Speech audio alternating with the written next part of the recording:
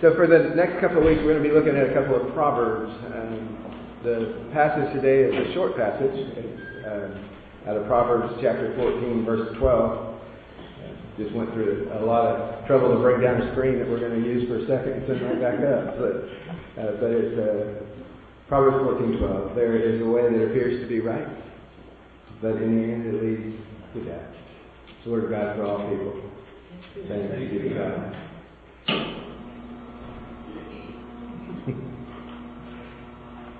As you know, that you may not think much about, life is a series of choices.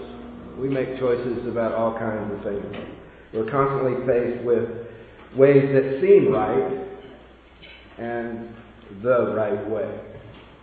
It's part of living our life. Our choices have consequences. We are free to make, hear this, you and I are free to make any choice we want, but we are not free from the consequences of those choices, whatever they might be. And so each of our choices that we make have consequences. Some of those, the wrong way leads to death, and the right way leads to life. And so we're going to look at that this morning. See, in life we need periodic course checks. We need to see where we are and evaluate where am I in my journey that God would have me to be on. Are we on the right way? The right way? Are we on the race marked out for us? Or am I letting the world dictate to me where I'm supposed to be? There is a way that appears to be right, but in the end it leads to death.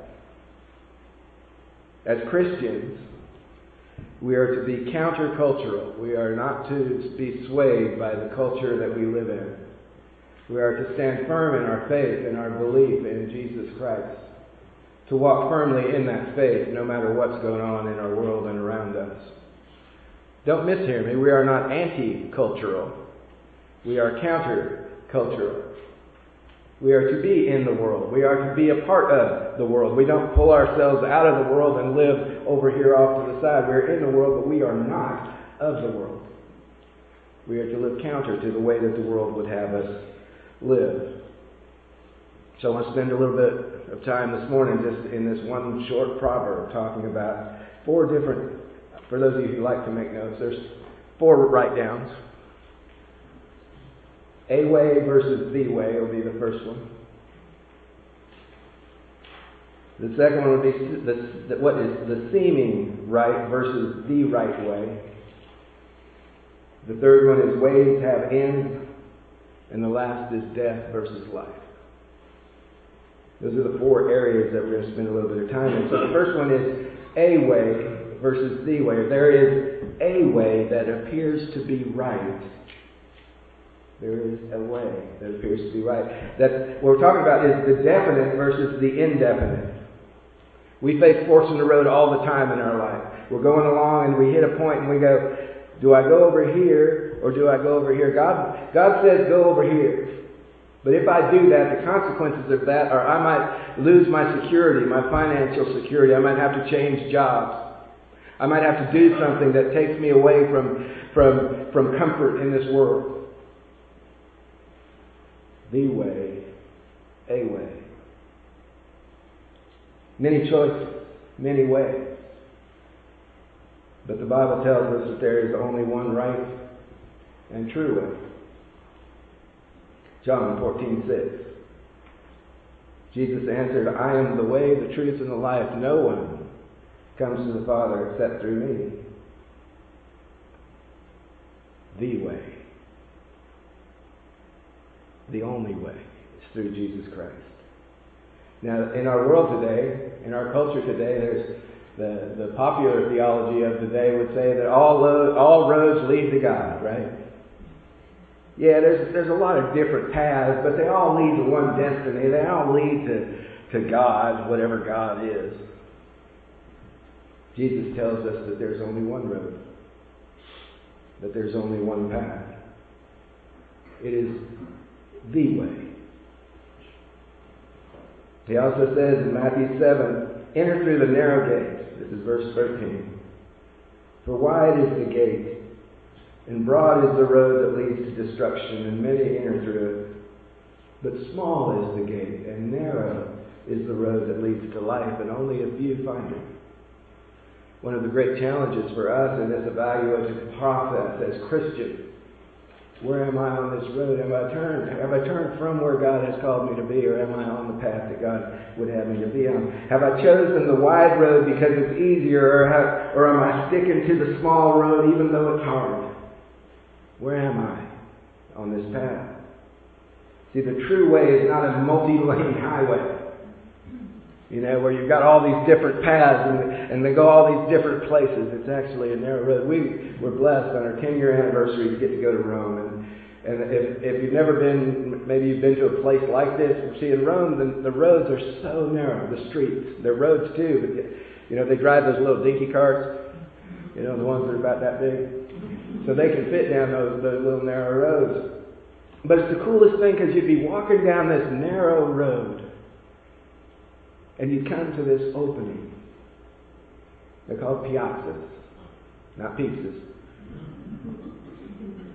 And in the middle of these piazzas, you might find the Fountain of Neptune. These awesome sculptures and these awesome buildings in the center of the piazza. And it's by following the narrow path where you end up in these wondrous places. But you have to be willing to go down some narrow, sometimes dangerous roads in order to experience the beauty and the glory of what's before us. Now, in our culture, they say always lead to God, and it feels good, do it. Just do what you want to do.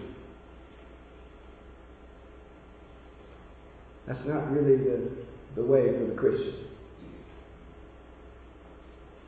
We turn our life and our will over the care of God. And we follow the path that He has set out for us. And it can sometimes be a difficult path. In fact, it's usually the more difficult path. But it's our path, and it's what we're called to. So we don't go down a way.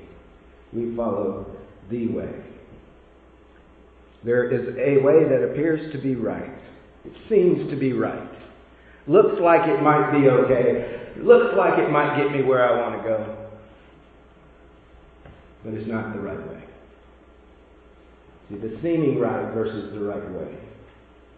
Now, us in our fallen state, and it's the only state that we know, right? Because we were born into it. We didn't get to be created. Adam, we're in the image of God, but we didn't get to experience what Adam and Eve, the first man and first woman, got to experience, that purity of relationship with God, that purity before the fall. Us in our state, without God's help, struggle to discern the right way.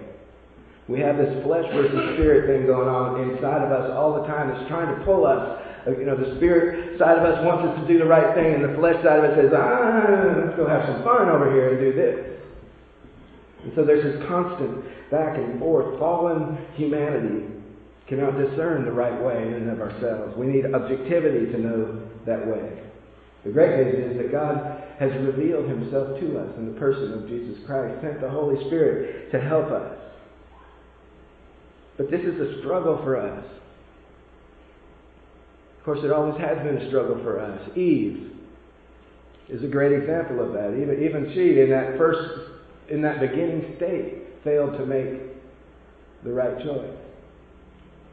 And Eve is not just the woman, and she represents both. You know that, right? That men don't have it all together either.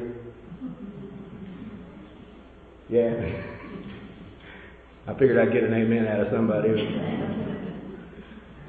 But it seemed to be okay, right? There's this tree, the knowledge of good and evil, and yeah, God said don't eat out of it. But I mean, we get to eat out of all the other trees. We should be able to eat out of that tree. It won't be that big of a deal. And Satan's over there going, yeah. Appeal to lust of flesh and pride. That's a human thing. Seemed right. Led to death. Cain and Abel. See, Cain, he brought in the best of the fruit of his as crops, and he brought them in as the offering to God. It seemed like the right thing to do. Seems like it ought to be okay. But Abel's offering is what was honored. Babel. Seems like a good idea to get together and build this tower to reach God, honor God, do all these things. We ought to be, it's a good thing, right? No. Scattered. Abraham. Well, I'm 90-something years old and I don't have a kid yet. I don't know about this promise about being the father of all the nations. Maybe I need to meet up with Hagar. Have a kid. Because Sarah's too old. And now we have Isaac and Ishmael, who are still at each other's throats. Jews and Arabs. Ananias and Sapphira, as we move into the New Testament. See, they brought in a part of what they had made, and they just held back some money. Now, they did pretend to give the whole amount. They died. Not because they didn't give it, but because they pretended and they lied. See, there's a way that seems right, but it leads to death. There is one right way, and it runs counter to the culture that we find ourselves in. And all ways lead somewhere. They all lead to an end. Stephen Covey in 7 Habits of Successful People said that we must begin with the end in mind. If we begin and we don't know where we're going, you know where we're going to get? Lost. The flesh doesn't think long term. The flesh is all about this moment, about the right now. Doesn't have a vision for the end and consequences of that. It's more wrapped up in immediate gratification. And that is what our culture says is the right thing to do. What's in it for me? What's in it for me right now? Doesn't see long term. We as Christians, though, we have a whole different perspective. We see from an eternal perspective. It's a long-term perspective. It's not about immediate gratification. It's about what's in it for the long term. Not just the right now, but in the soon to come. All ways have an end to them. We get to choose. The beauty of God. Gave us free will, said, choose. So we get to choose death versus life. I always find it interesting. Why would a good God send people to hell? God doesn't want to send anybody to hell. People send themselves to hell. Through the choices that we make. If we reject God, we choose death. If we choose death, we choose eternal separation from God and hell. It's our choice. God doesn't want you to make that choice, but He loves you enough to leave you with it. Death versus life. There is a seeming right way, but it leads to death. Galatians chapter 6. Don't be deceived. God cannot be mocked. A man reaps what he sows. Whoever sows to please their flesh, from the flesh will reap destruction. Whoever sows to please the Spirit, from the Spirit will reap eternal life. See, the broad road where we started this morning is sowing to the flesh. It's sowing to the many paths that the world would tell us to sow to follow. The narrow road is sowing to the Spirit. Read Galatians 5:22 and 23. You want to see the fruit of the Spirit. Sow to those things. How are we doing with that? Am I sowing love in my world, or am I sowing hate? Am I sowing grace?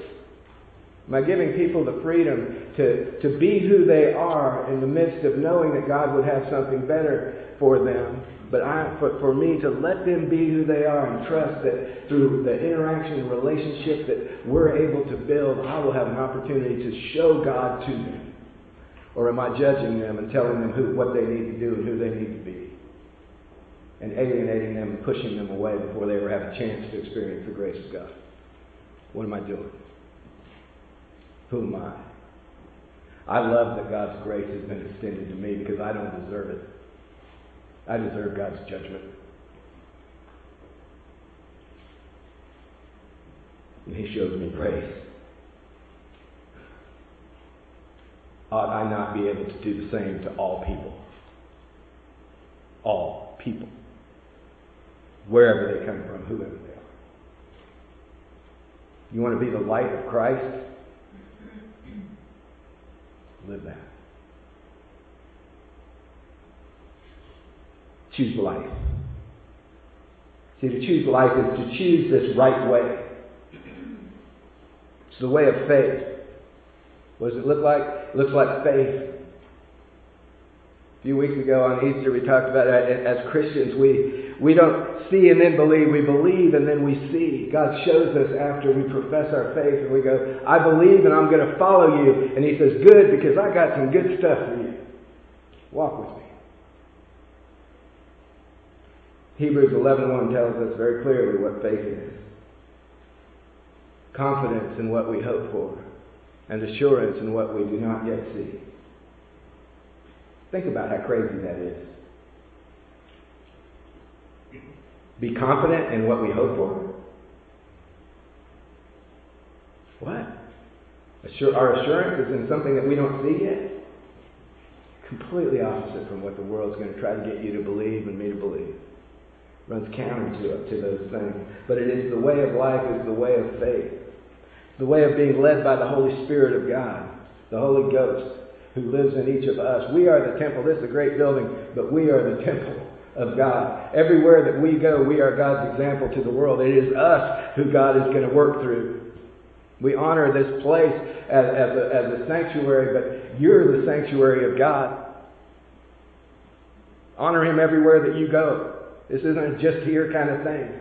Live your life in such a way, not just in the church, but outside of the church, so that folks see God in you. I try to do the same. It's not just a here thing, it's an everywhere thing. For those who are led by the Spirit of God are the children of God. Romans 8:14 through 17. The Spirit you receive does not make you slaves, so that you live in fear again. Let go of this obsession with the law and legalism and rigid stuff. Let go of that. Because when the Holy Spirit of God enters into us and we begin to walk that path, He will lead you on the right path. He will guide you. Our Scripture is powerful and important and necessary for us as we try to discern, okay, where am I on this path? Well, God's Word is going to help us align with that, but we never beat people over the head with the Bible. It just pushes them away, and we don't want to do that. Rather, the Spirit you received brought about your adoption to sonship. And by Him we cry, Abba, Father. The Spirit Himself testifies with our spirit that we are God's children. Now, if we are children, we are heirs, heirs of God and co-heirs with Christ, if indeed we share in His sufferings, in order that we may also share in His glory. So we embrace this idea of suffering, this idea of sacrifice. This is what we embrace as Christians.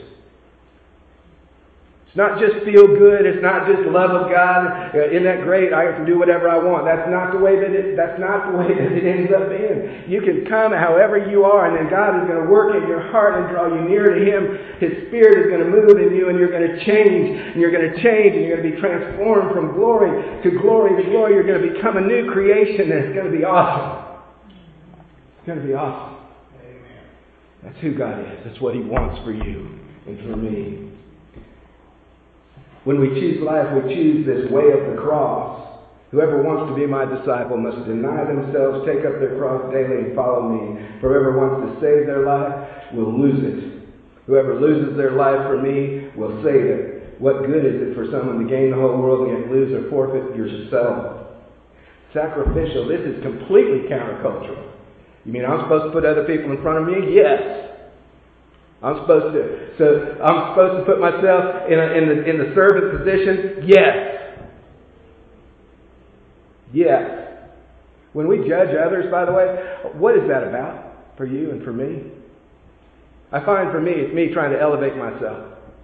Trying to make myself better than somebody else. You know what? I'm not. But for the grace of God, I walk in your shoes, their shoes, wherever the shoes are. But for the grace of God. This way of the cross, this way of life is a sacrificial living. Take up your cross daily. Follow me. Whoever wants to save their life will lose it. You willing to give up everything in your life for Him? You willing to throw it all away if He tells you to?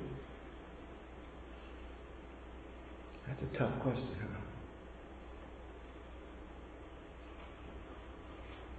Choose life, choose the way of the cross. Choose to run the race. Hebrews 12. Therefore, since we are surrounded by such a great cloud of witnesses, see, when we walk this way, we surround ourselves with a cloud of witnesses that are from God Himself. Let us throw off everything that hinders and the sin that so easily entangles, amen. And let us run with perseverance the race marked out for us, fixing our eyes on Jesus, the pioneer and perfecter of faith. For the joy set before Him. This one little sentence in the Bible just touches my heart.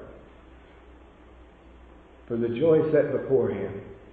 Jesus saw what was out in front of Him, and He saw that He was going to save us. He's going to save you and save me. For the joy set before Him, He endured the cross, scorning its shame. He knew what was coming, and He did it anyway. Just for us. Just for you. Sat down at the right hand of the throne of God. Consider Him who endured such opposition from sinners, so that you will not grow weary in His heart. Choosing the way of life is to choose to persevere in the face of a world that's not going to like you for it. It's going to tell you that you don't need to do that. You don't need to follow, you don't need to try to get to be perfect. You don't need to try to follow Christ in that way. You don't need to be a servant leader. You just do what you want to do. Make your best way.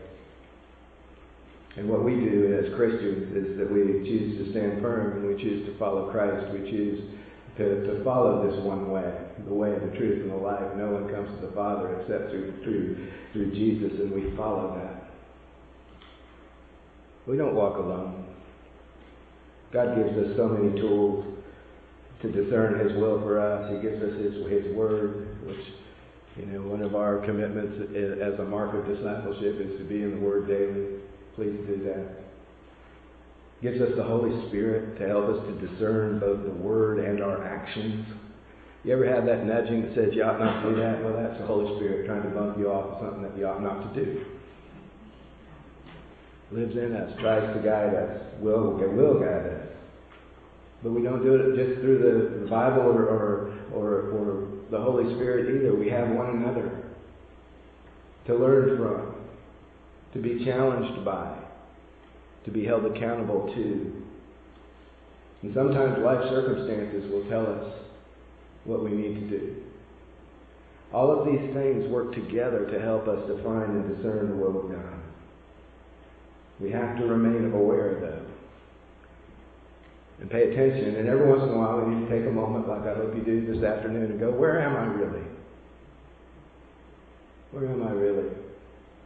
Am I on a way that seems right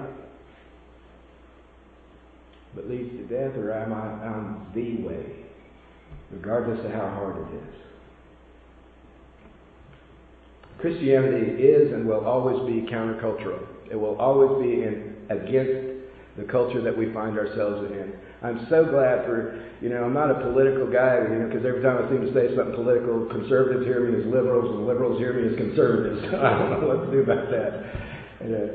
But I'm grateful that Governor Deal did not sign the religious freedom thing, and I'll tell you why. Because that should be my choice as a pastor. If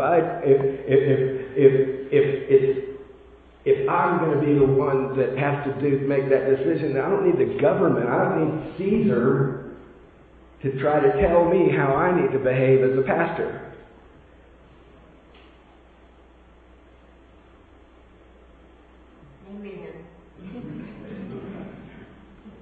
I can make that determination, and if it costs me my ordination, I will give up my ordination rather than violate what God has called me to do. I'm okay with that. But that's not up to the state. That's up to me. Guess what? Same thing goes for you and your world. Sometimes it requires sacrifice for us to live our life as a Christian. I'm okay with that. I'm okay with that. So are you a countercultural Christian or are you a cultural Christian? Lord knows we got enough of them in the world today. That's the question. That's my challenge for you today, is to evaluate. Am I running counter? Am I following the teachings of Christ? He turned everything upside down and said, be a servant leader. Be sacrificial. Or am I being a cultural Christian and going, well, I'm going to look at it from my perspective first and not God's? Do I love people where they are as they are? Then try to work with them to bring them nearer to where God would have them? Where am I? Do I show grace that's been given to me to other people no matter what? So that I can build a relationship with somebody and then I can have a tough conversation with them? Just me and them instead of standing outside and standing on the street corner and hollering? Do I trust God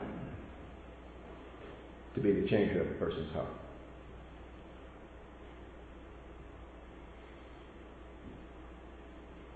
Once in a while, we've got to take some time. We've got to evaluate where each of us are. And guess what? I can't evaluate that for you. You have to do it, and I have to evaluate for me. Make the choice to follow the way. Jesus Christ. Whatever it costs. Whatever it costs.